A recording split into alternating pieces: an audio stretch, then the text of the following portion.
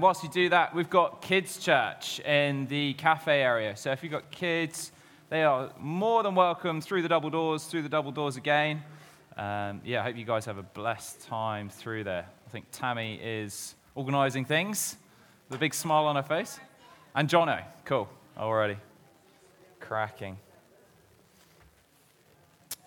Good stuff. Alrighty, let's get into it, team. Matthew chapter 6. Let's crack the spines of those Bibles open. Turn on the tablet. Matthew chapter 6. We'll get straight into it.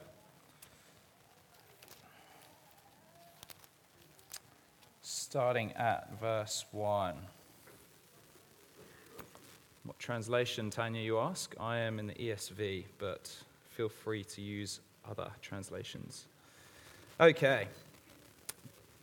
Verse 1. Beware of practicing your righteousness before other people in order to be seen by them, for then you will have no reward from your Father who is in heaven. Thus, when you give to the needy, sound no trumpet before you, as the hypocrites do in the synagogues and in the streets, that they may be praised by others. Truly, I say to you, they have received their reward. But when you give to the needy, do not let your left hand know what your right hand is doing, so that your giving may be in secret, and your Father who sees in secret will reward you. And when you pray, you must not be like the hypocrites, for they love to stand and pray in the synagogues and at the street corners, that they may be seen by others. Truly, I say to you, they have received their reward. But when you pray, go into your room and shut the door and pray to your Father who is in secret, and your Father who sees in secret will reward you. And when you pray, do not heap up empty phrases as the Gentiles do, for they think that they will be heard for their many words. Do not be like them, for your Father knows what you need before you ask him. Pray then like this: Our Father in heaven, hallowed be your name. Your kingdom come, your will be done, on earth as it is in heaven. Give us this day our daily bread, and forgive us our debts, as we also have forgiven our debtors. And lead us not into temptation, but deliver us from evil. For if you forgive others their trespasses, your heavenly Father will also forgive you. But if you do not forgive others their trespasses, neither will your Father forgive your trespasses. And when you fast, do not look gloomy, like the hypocrites, for they disfigure their faces that their fasting may be seen by others. Truly, I say to you, they have received their reward. But when you fast, anoint your head and wash your face, that your fasting may not be seen by others, but by your Father who is in secret. And your Father who sees in secret will reward you. Do not lay up for yourselves treasures on earth, where moth and rust destroy and where thieves break in and steal. But lay up for yourselves treasures in heaven, where neither moth nor rust destroys, and where thieves do not break in and steal. For where your treasure is, there your heart will also be. The eye is the lamp of the body, so if your eye is healthy, your whole body will be full of light. But if your eye is bad, your whole body will be full of darkness. If then the light in you is darkness, how great is the darkness? No one can serve two masters, for either he will hate this one and love the other, or he will be devoted to the one and despise the other. You cannot serve God and money. Alrighty, we'll pause there. Am I getting some feedbacks, like static stuff going on? Oh yeah, okay. Rightio. Front pocket. Alrighty. Okay, cracking. I'll turn this one off.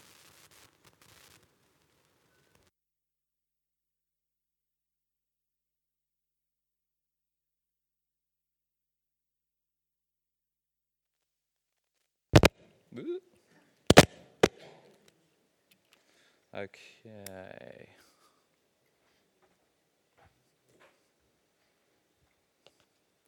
How are we doing? 1, 2, 1, 2, 1, 2. I was overhearing your story this morning of your Chinese friends doing 1, 2 in Chinese, and you're like, what do they do? What? And then you realize it was Chinese. Yeah, that was funny. Okay, alrighty. So when I was in England, I was doing youth work in England, and I ended up doing 3 weeks in a youth work organisation in Islington. And for those who don't know the London boroughs very well, this is deep Arsenal territory for those who like football. Is anyone waiting on the result? Stick up a hand from earlier. You don't want the result mention of the football? Great. Sorry, Steve. Sorry, mate. Commiserations. So this was like deep Arsenal territory. And I've got this thing going. I'm not going to rub it in for Steve. I've got this thing going where if I'm working with young people and we're doing like table tennis or we're doing football, I love the team element. I love just kind of getting alongside them, particularly if someone's low on confidence. I love building them up. I just love that ability to chat with young people and connect with young people in that way. However, if someone comes in and says, all right, Seb, I'm going to thrash you at table tennis today, it is on. It is on. And so I was in Islington, and this kid, I think he was about 9 years old, was like, oh, Seb, come play FIFA with me. The football game on the PlayStation. And I'm like, cool, I'll do that. I was never a PlayStation person, so I think that was the first time I played FIFA when I was like 23 or something. And so we're playing, and it's cool, and then he scores, and he is in my face. Like, he is rubbing it in, this 9-year-old kid. And suddenly I've kind of gone from soft to like the jaw is set. Like, I am drawing on all my football experience, every single game I've watched. I am like trying to focus on all that he's told me about the controls and what they do. And so I'm like, right, I'm going to get you. And so I'm in the front foot. I'm front foot, top gear, and I'm concentrating. And then my midfielder gets the ball. I've always loved a through ball, so I hit the Y button, I think, which was the through ball button, the yellow one. And this ball just goes along the ground, coasting through his midfield, past his sweeper, past his defenders, onto my striker, who takes one touch and then another to nutmeg the keeper. I go nuts in his face. Like, I go full football fan. Here's this 23-year-old and a 9-year-old. I'm just going for it, man. I'm like, yes, get in there. Come on, mate. And I'm just, really in his face. And he's sucking his teeth and rolling his eyes. Thankfully, he had to go home 3 minutes later, so he ended at a 1-1 draw. Otherwise, he would have beaten me. I did not let him forget that for the next few minutes. A few days even. And so that's a silly little story, and a very tenuous link to the point I want to make now, and that is that we enter Matthew chapter 6, and Jesus is on the front foot. He is not squashing a 9-year-old's hopes and FIFA, but he is on the front foot nonetheless. He is flowing, he is teaching. He's been teaching since the beginning of chapter 5, and we've been hearing about that in previous weeks. And I think a brief look at the chapters, not just preceding, but also proceeding from chapter 6, we can see that he is really flowing and in this teaching mode, and he's covering a lot of ground. Robert mentioned this verse, or 2 verses, a few weeks ago, in chapter 7, verses 28 to 29. And it says, when Jesus had finished these sayings, the crowd were astonished at his teaching, for he was teaching them as one who had authority, and not as their scribes. And I think, first of all, before we dive even deeper into chapter 6, that word authority is so interesting. He was electrifying. He was packed with revelation. Just hearing his words was stirring up excitement. It was reaching into the depths of the listeners, connecting with their internal stuff, things they weren't even aware of. He had authority. He was bringing freedom, excitement, knowledge, breakthrough. And people were hanging on his every word. I think as well, another thing just about this chapter and this area we're in at the moment with Jesus preaching is that, and particularly in chapter 6, being active as a Christian, as a follower of God, is assumed. If we look at this chapter, we see the phrase "when you" mentioned 4 times. I'm going to go a bit more central. There we go. It's mentioned 4 times. And we have when you give, when you pray, and when you fast. Not if, when. We also have the fact that Jesus mentioned seeking secrecy for action rather than the attention or appreciation for others is deeply encouraged.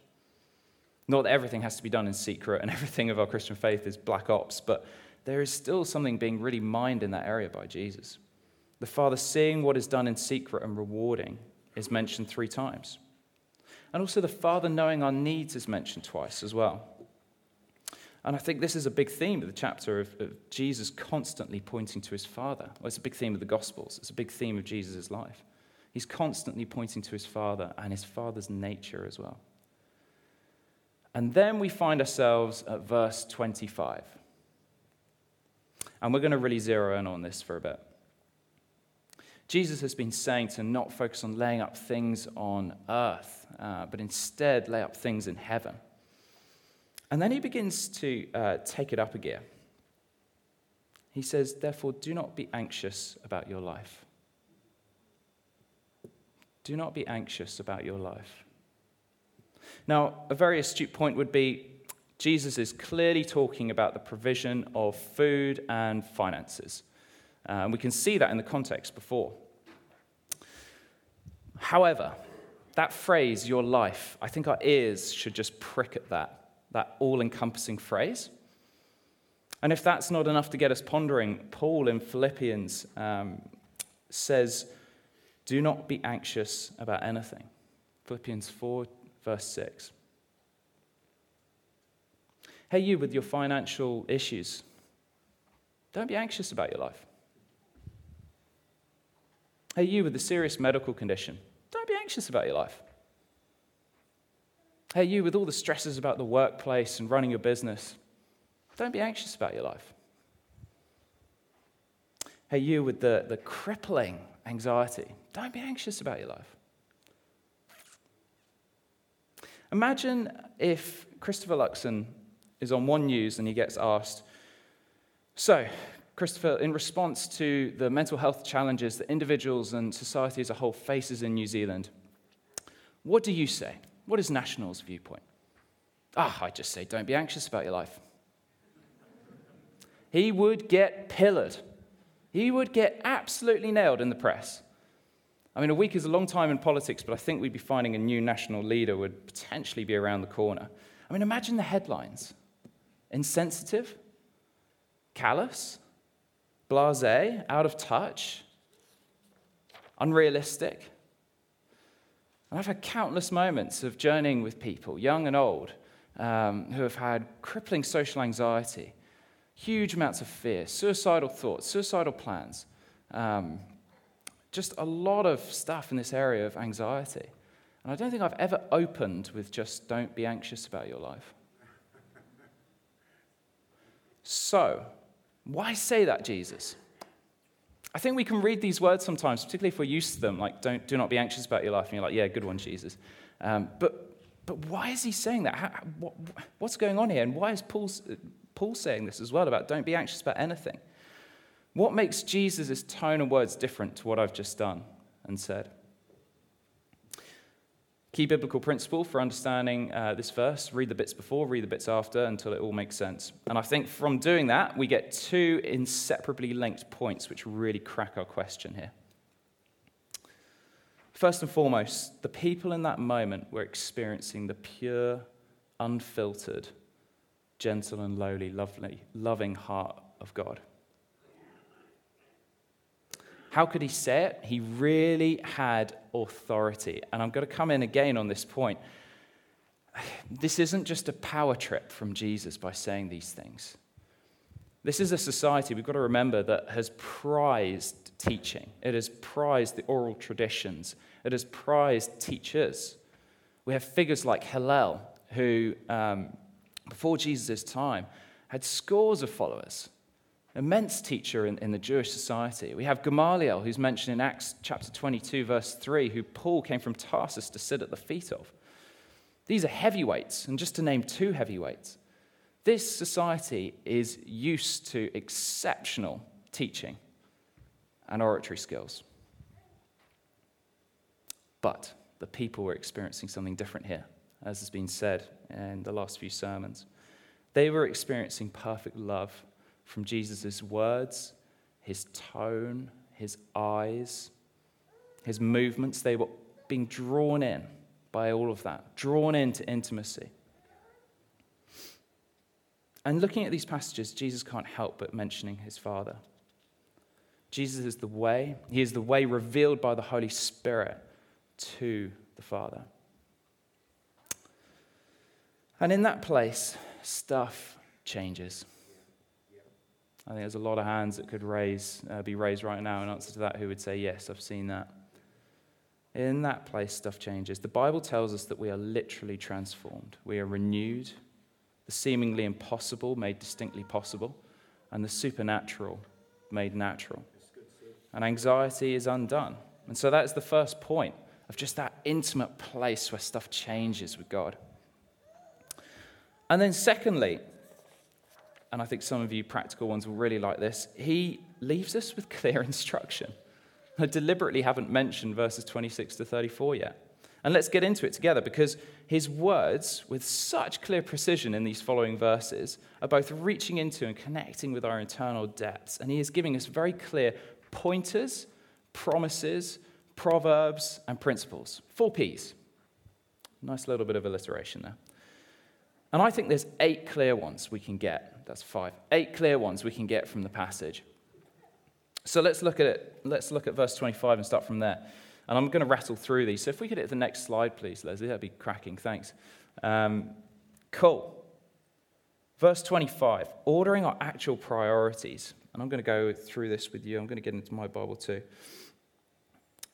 Alrighty. Is not life more than food and the body more than clothing? Ordering actual priorities. Verse 26, truth found in perspective. Look at the birds of the air. They neither sow nor reap nor gather into barns, and yet your heavenly Father feeds them. Our identity as a son and daughter of God, verse 26 again. Are you not of more value than they? The futility of anxiousness exposed in verse 27. And which of you, by being anxious, can add a single hour to his or her span of life? The promises of God in verse 30. But if God so clothes the grass of the field, which today is alive and tomorrow is thrown into the oven, will he not much more clothe you, O you of little faith? Verse 32, the nature of God. For the Gentiles seek after all these things, and your heavenly Father knows that you need them all. He knows, he cares. Verse 33, alternative focus of our attention. But seek first the kingdom of God and his righteousness, and all these things will be added onto you.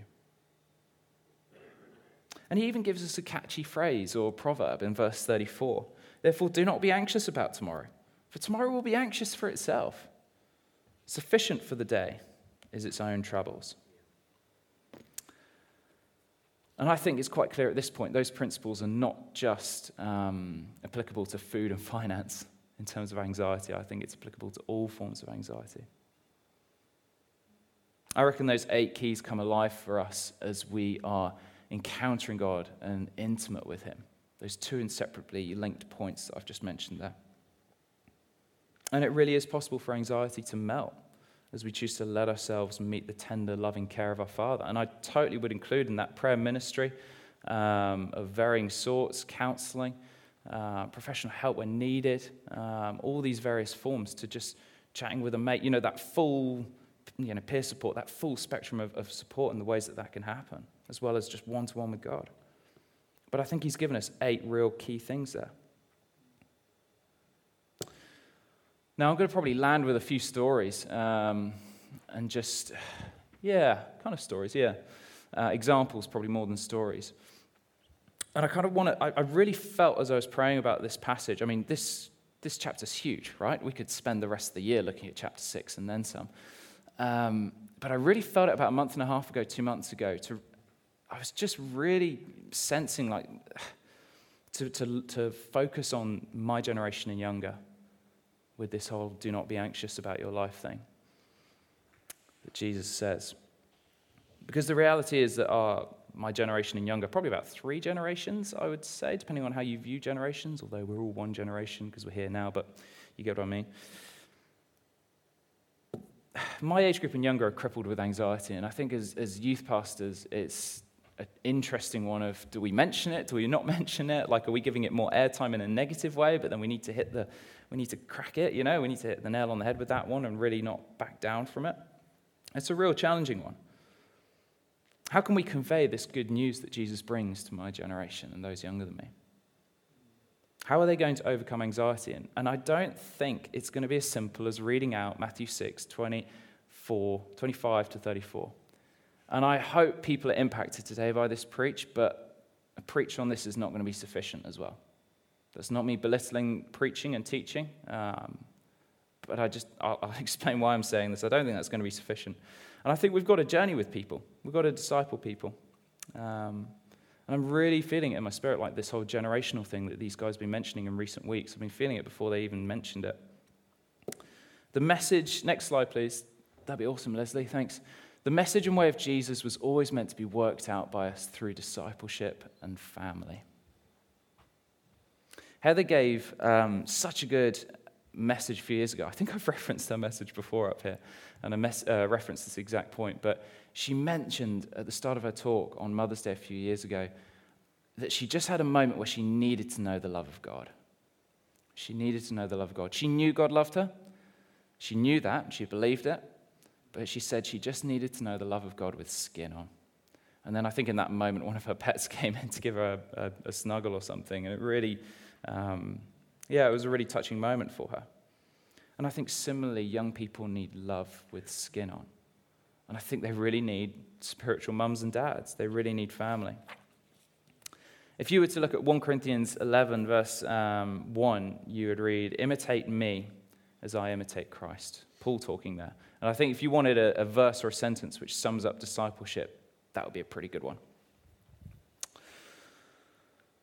Imitate me just as I imitate Christ.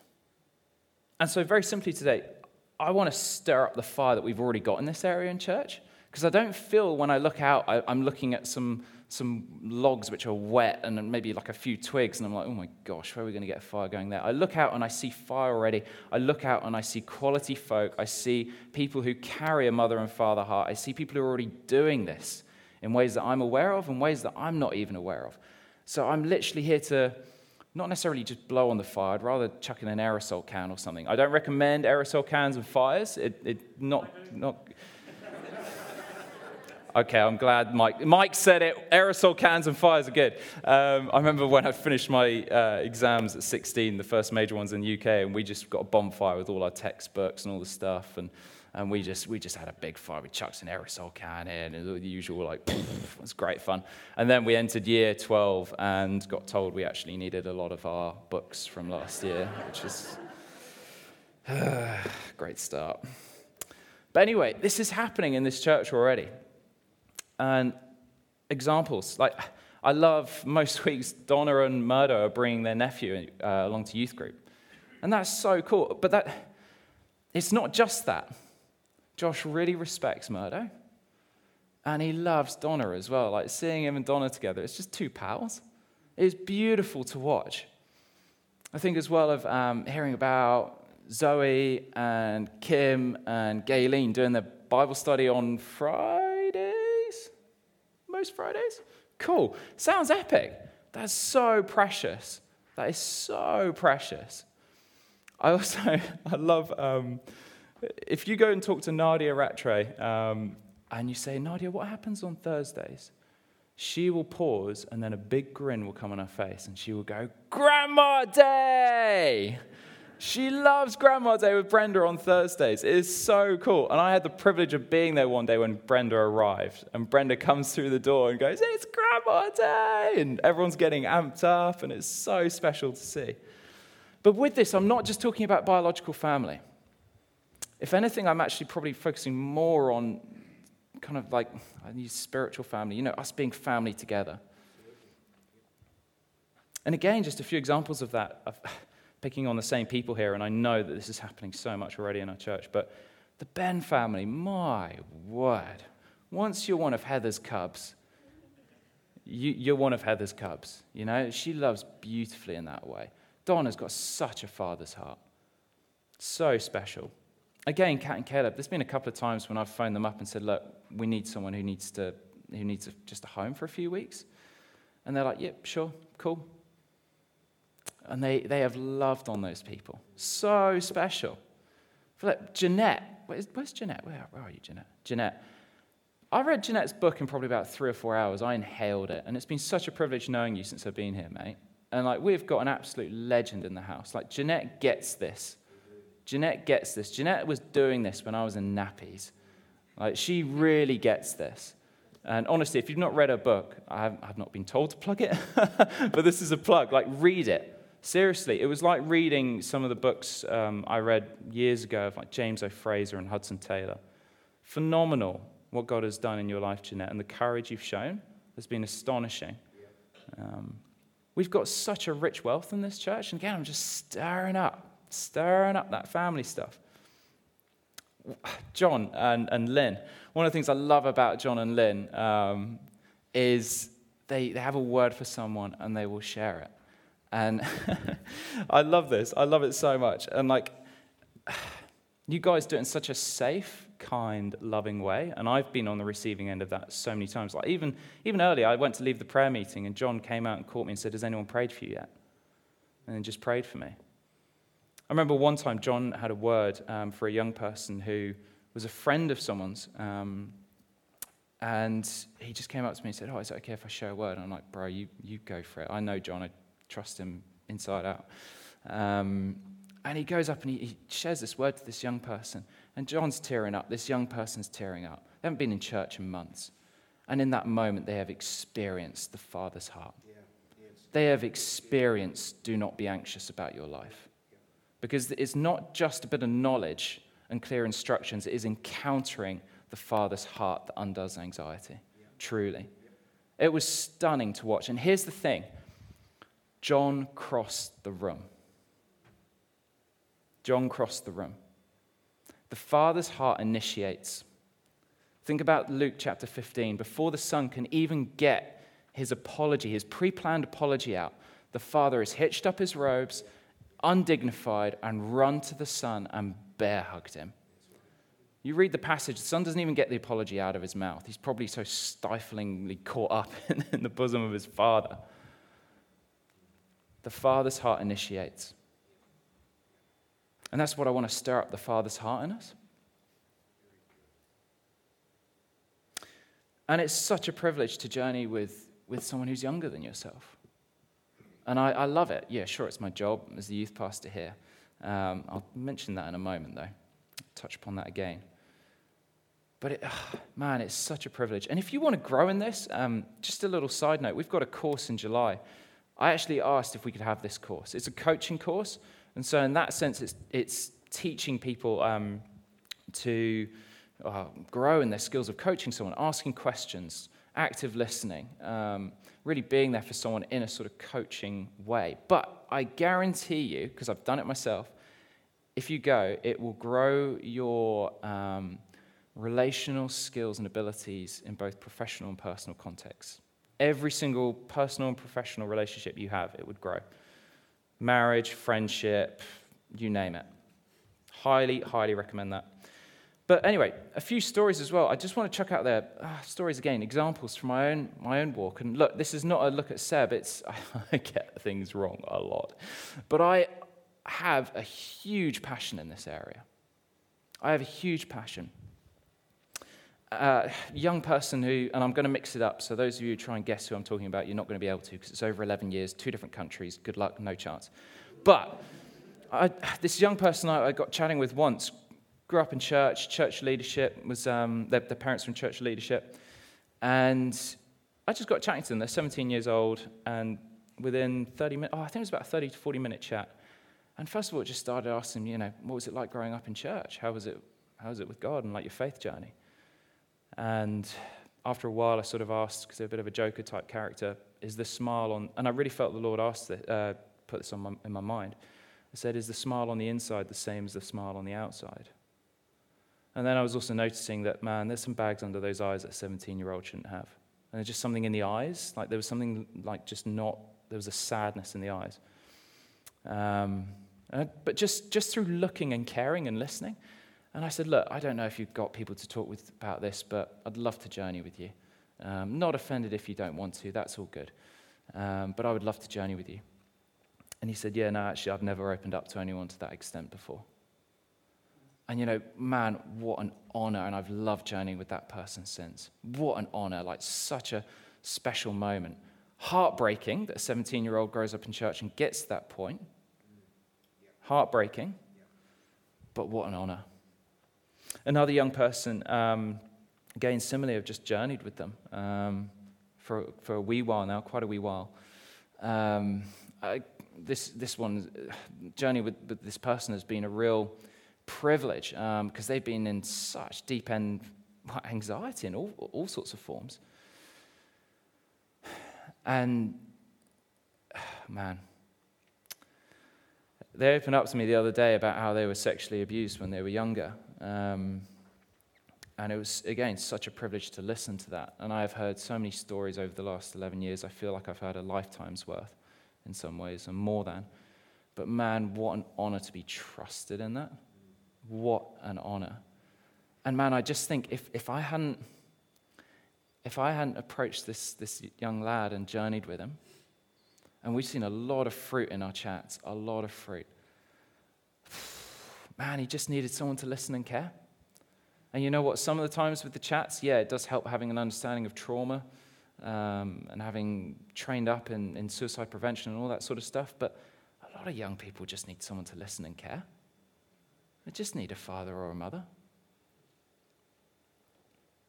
And, those are quite deep-end things, but, discipleship and doing this in family, it can just be really light and fun and start really casual as well. Like, as you probably have already sussed out, I really love Kat and Caleb and know them pretty well. And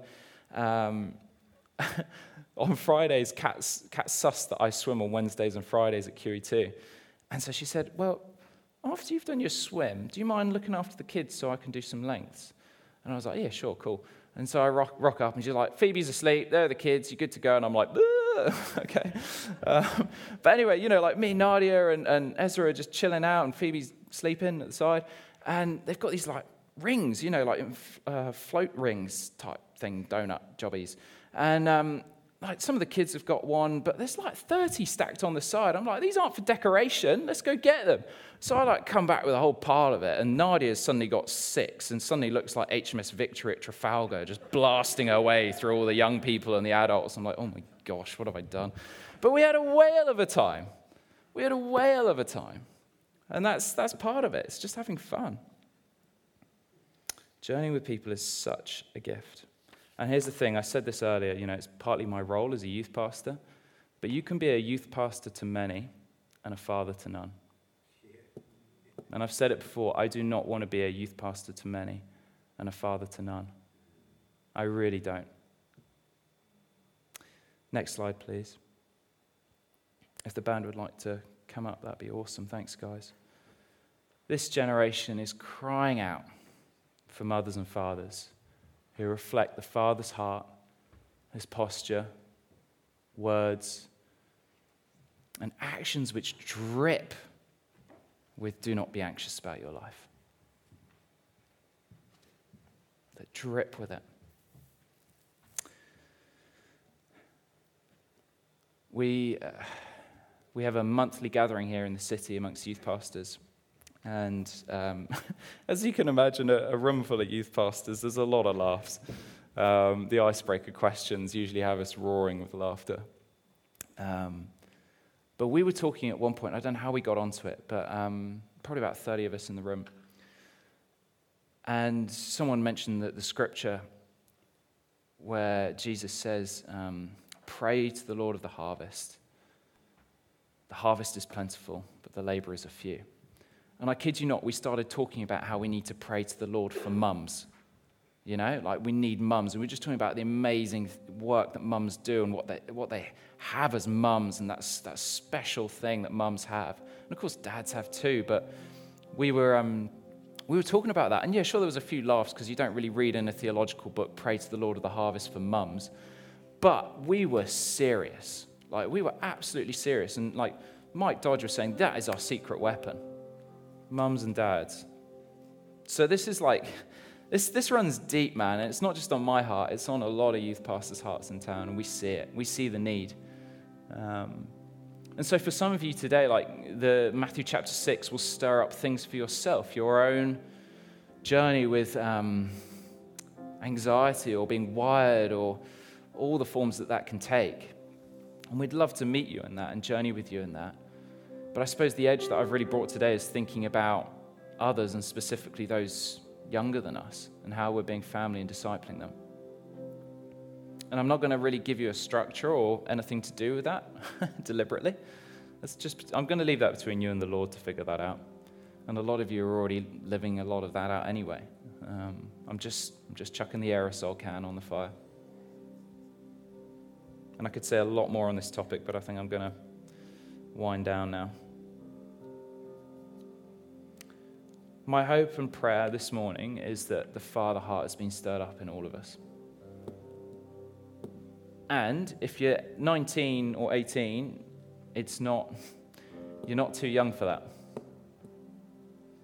I know that there's that kind of transition and you're not necessarily in that stage of life, but man, we've been doing meetups with young people. Zoe's been coming along with me. Jasmine's been coming along with me.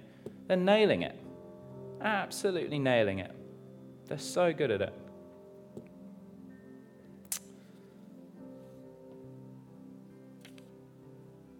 Yeah. Let's just wait on the Lord a moment. It's good. Good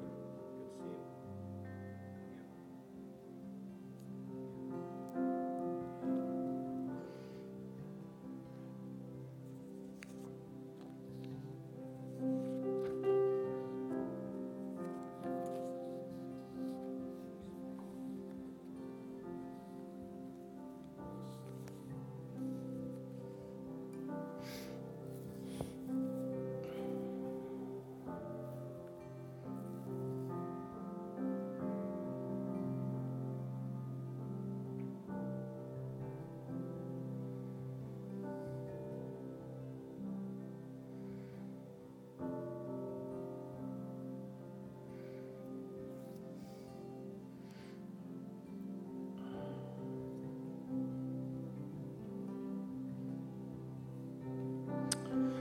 It's amazing how the enemy comes to disqualify us.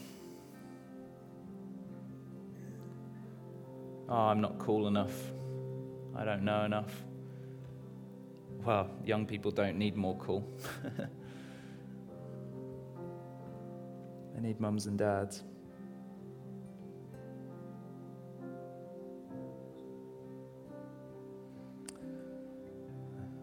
And how many people who are parents here were ready when their first child was born?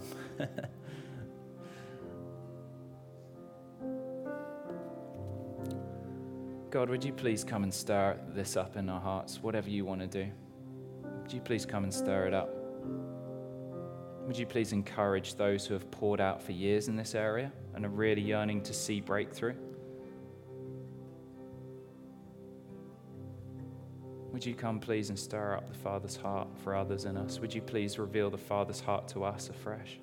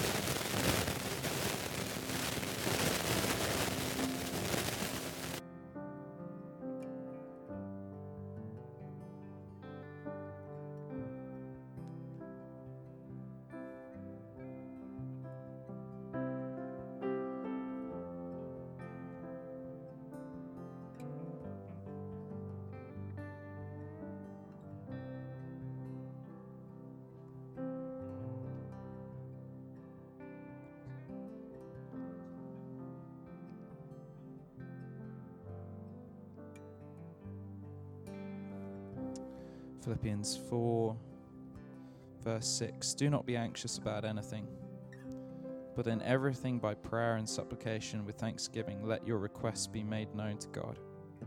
And the peace of God, which surpasses all understanding, will guard your hearts and your minds in Christ Jesus.